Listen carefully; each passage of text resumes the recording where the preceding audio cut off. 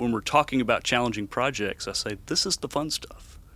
This is why we got into this field, is so that we could have fun solving these problems.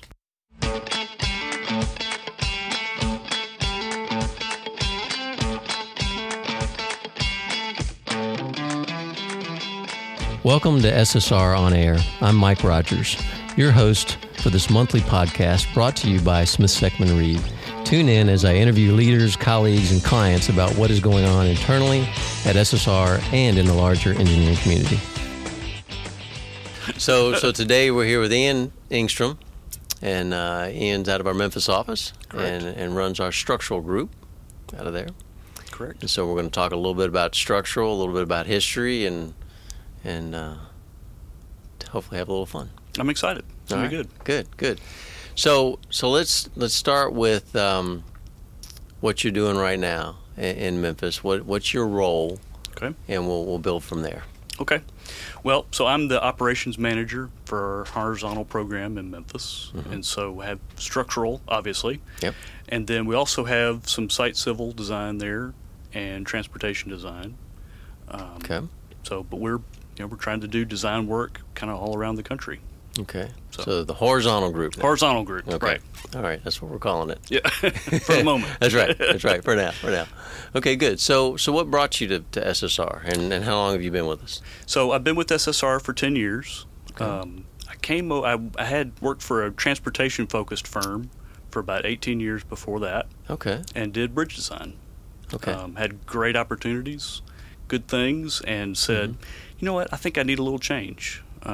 And came over, had a chance to kickstart bridge design at SSR.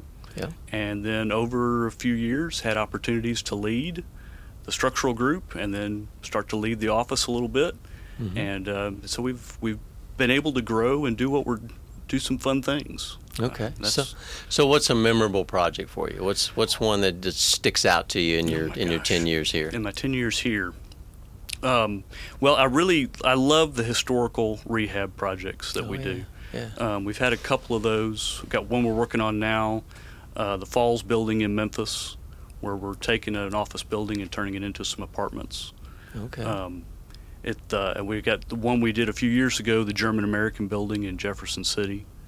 The old buildings where we don't know a lot about the structure, but we get to dive into them and kind of figure things out. We get to deal with things that we don't always see, cast iron columns. Like, hey, that's the way they used to do it. This is the way they used to do things, right? Yeah. And so that's great. That's so fun. And people get engaged in that. People love to see these architecturally more significant structures, more pleasing structures, and then repurpose them and reuse them. So, yeah, well, that is fun. It is a lot of fun. Okay, so where did you go to school? So I went to Memphis State University, now University of Memphis. Okay. So I was, born and raised in Memphis and went to school there and got to work for a firm there and had great opportunities. Didn't know I wanted to do structural coming out of school, but that was the job that was available, designing bridges. And so got into it, picked it up as quickly as I could, and and the rest is where we are. What's the most challenging part about bridge design as opposed to other structural design? Oh my goodness. I think it's got as many constraints, it's got as many things about it that we've got to be mindful of as just about any other design that we do. We got historical rehab there where we do old bridges and we bring them up, or challenging traffic control situations where we have to kind of, in the urban environment, where we're trying to work around all these people trying to get to work every day. It's the seismic design, the very intimate, especially in Memphis, right? Design criteria in Memphis, in the West Tennessee area. But it's I love it. What's the fault line there? The fault that's there? New Madrid. New Madrid. Fault line. So it's with the last earthquake was over 200 years ago now. It was a doozy. But it was a doozy, and so that kind of drives our design right now. And it's I keep saying it's fun, but it is. It's the fun stuff. It's the challenging stuff. Yeah. That's what when we're talking about challenging projects, I say this is the fun stuff. This is why we got into this field, is so that we could have fun solving these problems. Yeah. So who are some of the young notables now that you have working with you there, and what's going on with them? I'm so glad you asked about that because we really do have some great people. AJ Matthews here in Nashville, who has really is starting to manage projects and is getting around the country, going and telling everybody what we do, and making more opportunities for us in healthcare, in sports, and everything that we're doing. He comes from a construction background, and so he relates to people differently. He can relate to the contractors, talk to them, and he can just talk to anybody. And so he's fantastic. We've got Kristen Haltom in our Memphis office, who is just doing fantastic work. Every time she goes to a client, she brings back work, and it's just because people trust her. She goes and she's knowledgeable, and she cares about what she's doing, and is able to bring back work every time. Yeah. And then delivers on it, and there you go. Right, and they trust her because she delivers on it, and that's what makes it cool. Lauren Thornton's in that same category where she's managing projects, and people love to be around her. She brings something totally different. AJ and Kristen are real engineers, and Lauren brings a little more people to it, personality to it. But people like that. People relate to her. And she's developed that same kind of trust with our clients. Yeah. Now, are these all structural engineers? All structural. Okay. Yeah. Okay. And so now AJ's been out for a while. So he's got how many years of experience? He's been at SSR for 11 years now. Okay. And this was his first job out of school. Okay. So, and Kristen? And Kristen is at 7 years out of school, and Lauren's about the same. Time flies. I was going to say 5 with Kristen. I 7, know. I know. They've been around a little while. Yeah. That's good. That's good. Yep. So that's the structural side of things. And talk about the rest of horizontal, a little bit of what you do with the, because I get asked that question a lot. What do we do on civil? Do we do civil? What does that look like? Sure. Yeah. So Tiffany Hurd drives our site civil group in Memphis. So we're doing, like, for the TCAT Blue Oval. So they're building that TCAT site there at Blue Oval in West Tennessee. So she's driving that design. She does more than that, where she's doing municipal work for the city of Dyersburg. Right. So taking care of clients in whichever way she knows how. So we do site civil work all around West Tennessee and all that, and we want to do it everywhere else that we can. I think sometimes there's a perception that we can't do that work if we're not there. And that's not quite the case. We have people come into town all the time who want to do site civil work, and they don't live there. So we can do that work wherever we are. Okay. And then Ben Ledsinger with our transportation design. He's got 5 TDOT projects right now, design projects. Now, transportation design for us is fairly new for SSR, or is it just kind of been under the radar for most of us? I feel like it's been under the radar. Okay. So it's been all my 10 years. It's been here.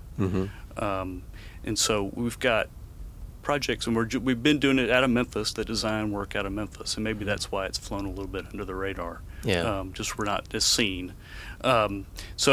But we've got several projects in and around West Tennessee, and getting more. And so that's all roadway design, bridge design kind of fits up under that as well. Okay.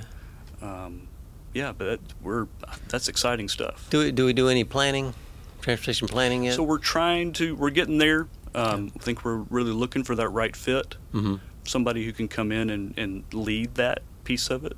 But it is someplace we want to be, someplace we want to go to. It kind of fits, kind of rounds out the transportation side of things. Exactly. So it's a beginning of the life cycle to the end of the life cycle. So we start with planning the projects, and then we can design them, and then we take care of the CEI as well. The construction aspect of it. Yeah.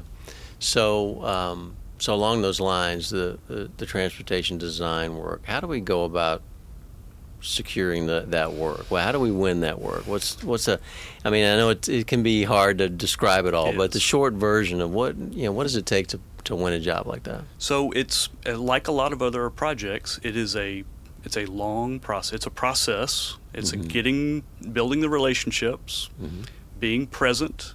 Talk about you have to be present to win. Right. And so it's spending time with the DOT. It's knowing what projects are coming, targeting those projects, and saying, "Hey, we want to get this project. What do we need to do to be in the right position to do that?" So whether that's teaming, finding the right partners to be with us to do that, people who have done the planning but maybe can't lead the design, and so you get them on board and you lead the design, and they kind of help you work that aspect of it. Okay, so we do a lot of teaming then? We do a lot of teaming. Okay. Have lots of good partners throughout the industry. We compete with them and we team with them. Right. And some of them are local to Tennessee, and some of them are not, right? And some of them are not. Yeah. So firms like WSP and some of those kind of firms where they have some local presence, but those are big national firms. That we'll partner with. Yeah.